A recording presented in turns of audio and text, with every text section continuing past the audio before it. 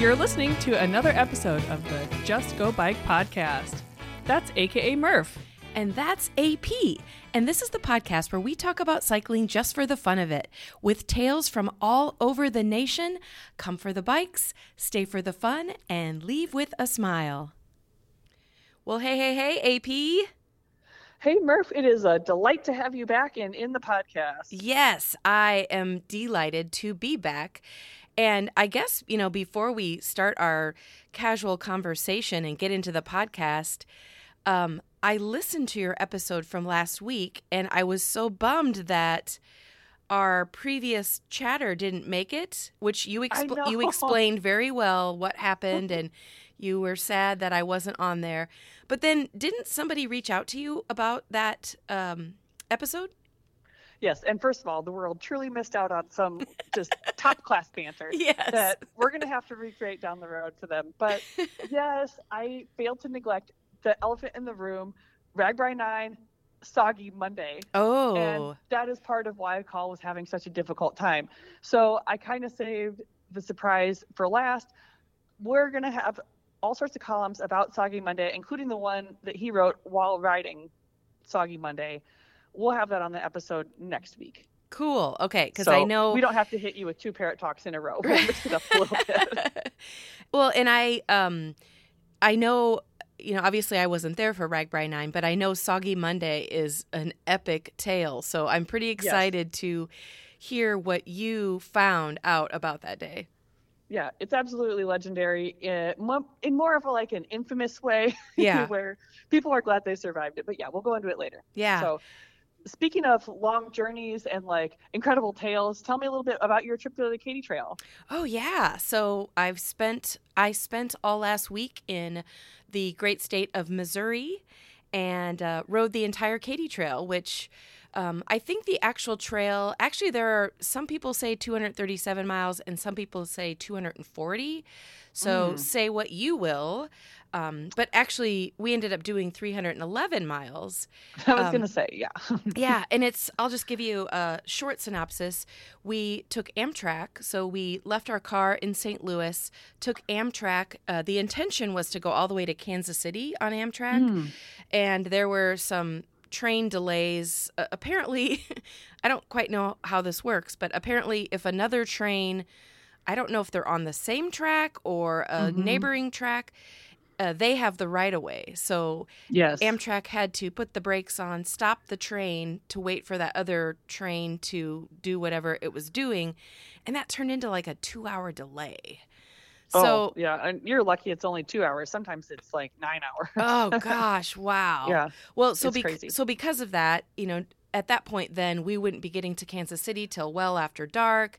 We were on our bikes. We weren't really sure what to do, and the conductor was so cool. He's all like, "Well, you guys are doing the Katy Trail, right?" Because I'm sure he has, everybody who has a bike is doing the Katy Trail. So he whips out his little map and he's like, "Here's what you do. You get off the train at Sedalia. I'll help you make sure you get your bikes off. And then camp in Sedalia at the state fairgrounds. And then in the morning, pedal on the Katy Trail to the beginning and then backtrack back to Sedalia." Oh. He was genius. So that was one of our days where, it was an 80-mile day, but literally we were going to the beginning of the Katy Trail and then back to our same spot. So, yeah, but I had two goals for this trip, right?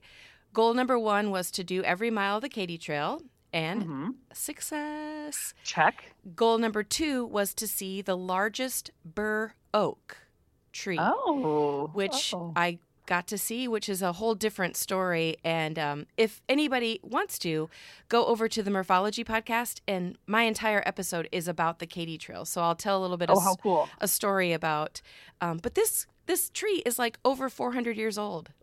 Wow. If trees could talk, man, think of the things that have happened in this world in 400 years. That's bananas. And the bur oak tree is the state tree of Iowa, even though that one was in Missouri. Oh, really? Just want to add a little fun fact in there. Yeah, yeah. Yeah. So Well, anyway, I can't wait to hear about that. But Yeah.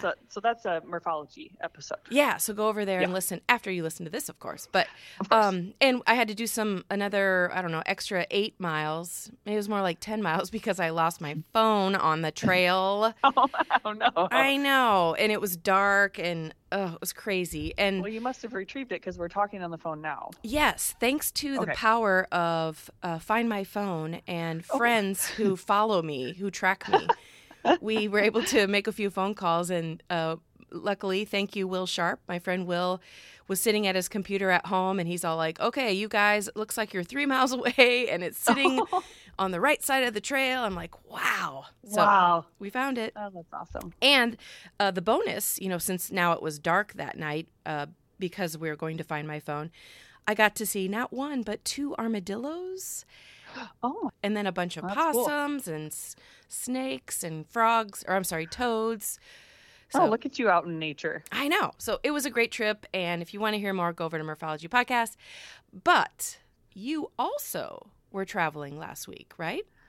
That's right. I went to California for a cousin's wedding, and the wedding was just north of San Francisco in San Rafael. And little did I know, but I was venturing into the birthplace of mountain biking. What? I know. And I'm like, I guess I realized I knew it was in California, but I didn't realize I was literally going to the heart of mountain biking, or at least the origin of it. Yeah. And it's not just mountain biking. It's one of the most popular biking regions in the U.S., of course, after Iowa or Right. Yeah. or maybe something like Bentonville. But there were bikers everywhere. Really? We were hiking, mountain bikers. We were driving around, road bikers. I mean, Yeah. there was a really cool bar / fix-it shop / brewery Oh. called Split Rock, where I had some fun talking to the people that worked there about Yeah. RAGBRAI and just talking about bikes and looking at bikes. And it was just really cool to be in an area that was so cycling focused, where it was just as popular to bike as it was to drive. And more power to these people, because it is mountainous Right. in that area. Hence So- the mountain bike birthplace. Yeah, and I thought I was just going to a wedding, but I wish I had my bike the whole time. So I got to go back there and bike sometime. Oh, that's cool. All those mountain bike trails look pretty gnarly, so I'd have to do like the green circle level, the easy level. Which but- actually, in real mountains like that, even the green routes are pretty gnarly, just so you Oh. know. Yeah. Well, I'll bring my helmet. But- You might want to bring some arm, elbow and knee pads yeah, as well. some pads. Yeah, so there's also the Marin Museum of Bicycling and Mountain Bike Hall of Fame, which we didn't go into because we didn't have time, because I didn't know that all this stuff was there. Well, I should have done my homework, but got to go back there someday. It looked really cool, and they had a really cool bike sculpture out front. So if you had seen on our social media a picture of me in front of a bike sculpture, that's where I was. In Nice. the birthplace of mountain biking. On Wow. accident. Lucky you. I know. I kept expecting to see Gary Fisher like pop out of the bushes somewhere and be like, "Where's your bicycle?" Oh, man. That's awesome. So Yeah, so it was a real treat. sounds like I need to put that on my bucket list to go there. I know. Well, it's on mine, so Cool. there you go. Cool. Yeah. Well, we have a fun episode today. Mr. Mark Wyatt is on, and it's been a while since we've got to listen to Mark Wyatt. And Yeah. as I'm sure everyone knows, or maybe they don't, but he is the executive director over at the Iowa Bicycle Coalition. Yeah. And, they do all sorts of important work, where safe routes to school for children, and they do work for, supporting, obviously, bike legislation. And it's even more important now than ever, because, as everyone also knows, there's a big election coming up where you might want to know who you should vote for, who you shouldn't vote for, as far as people who are pro or con cycling. Yes. I would hate to vote for someone who I didn't realize that they were against cycling or cycling laws. I wouldn't want to support that. So, other politics aside, biking is my number one Yes. talking point. Yeah, and I So- think the Iowa Bicycle Coalition became an entity because of a situation like that. This was, Yeah. probably 15 years ago, but there was somebody, of course, I can't remember right now, but somebody who was in office, was mad about cyclists on the road and tried to ban Yeah. bikes from being on the road. And so I think at that time, Mark was like, what? No way. This is not going to happen. And so that's how the Iowa Bicycle Coalition came to be. And, fast forward to today, him and his staff are doing all kinds of great thing for, in my opinion, both motorists and cyclists so that we can share the road together. Yes, stuff that protects both cyclists and makes it easier for drivers to coexist on the road with the cyclists. I mean, from A to Z, they do all sorts of different amazing things. And I'll let Mark tell all about it because it's a lot of stuff. Yes, and he's specifically today going to be talking about a program called District Leaders. So let's give Mark the mic and let him tell us.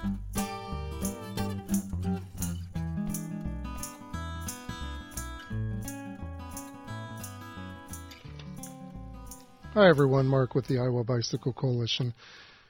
I wanted to talk to you quick about one of the programs that we have going on, and this is kind of our superpower of our bike advocacy movement. I mean, think about it. We're not one of those large organizations that's got a lot of money to throw into politics. We've barely got enough money to pay the bills now, but what we do have is a lot of bicyclists and a lot of people that love bicycling and a lot of people that want to get involved with the work that we're doing. So we've created this program called the District Leader Program. And basically, we have one district leader in each one of the House legislative districts in Iowa.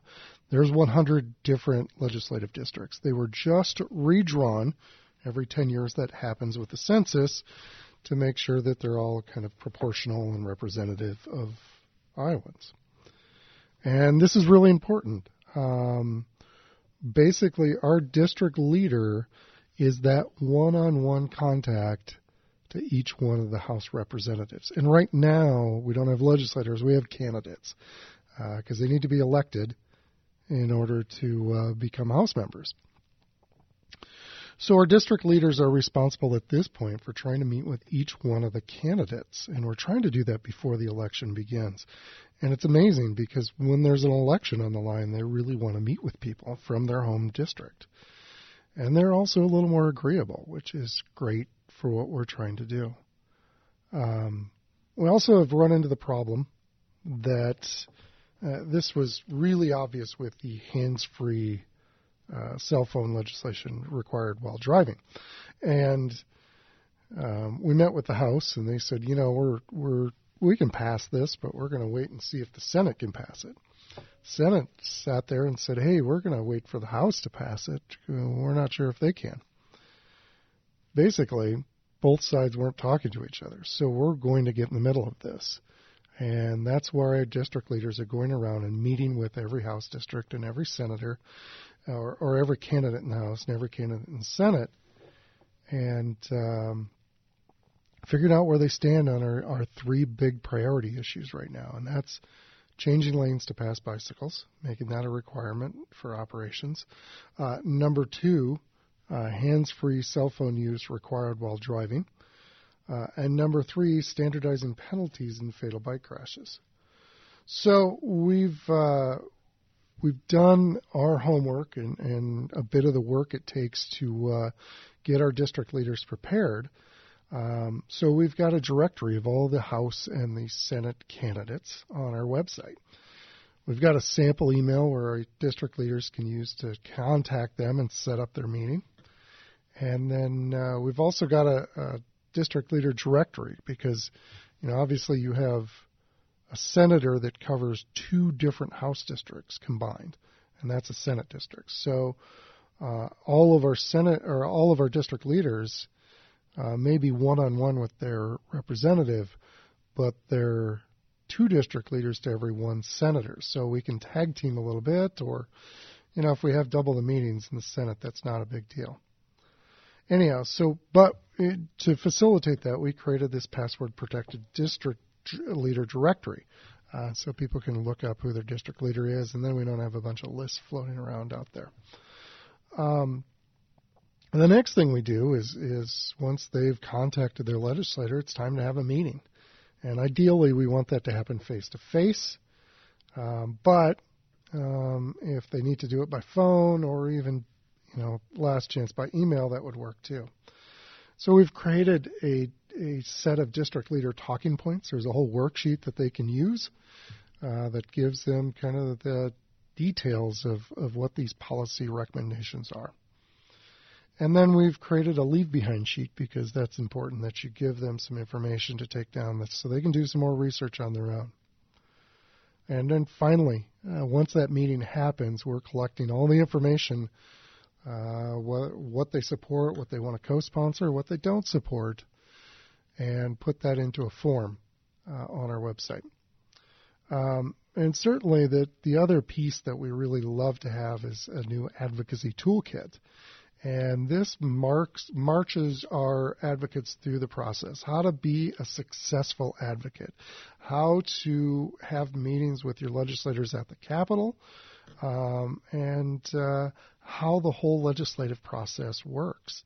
So we've got a toolkit on our website that you can download. It's only about 20 pages long. It's a really quick read, but it's available, so you can have more information on what's going on.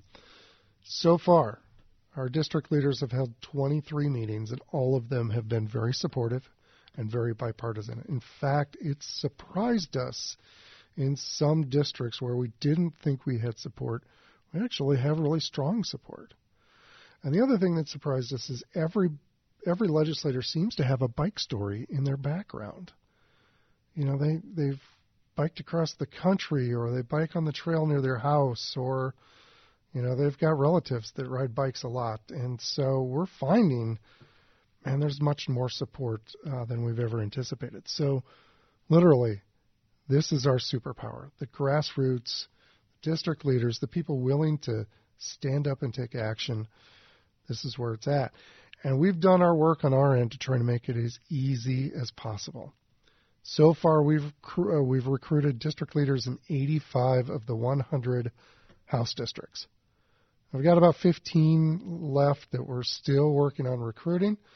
And every one of those districts are really important. So we'll see what happens when it comes down to getting all these final reports tabulated and together. But so far, if this trend continues, we're heading in the right direction. We've got 23 meetings left. We've got, there's 200 candidates running for House and Senate. So we've got a lot of meetings left to go. But this is where it's going to make or break Iowa Bicycle and Advocacy. And hopefully this is what it means when we start moving our policies forward. Because remember, you're a voter in your district. And if you're talking to the candidate that you vote for, you can hold them accountable. If they tell you, yeah, I support that, but they don't vote for it, or they don't fight for it when they get to Des Moines, you can hold that candidate accountable. And having a relationship with your legislator is really what makes this superpower happen. And it doesn't happen by just one email. But you start to have meetings and you start to see them in the home district. It makes a huge difference. Anyhow, that's my advocacy update for this week. Mark Wyatt with the Iowa Bicycle Coalition. Thank you for listening. And stay tuned because we're just getting started.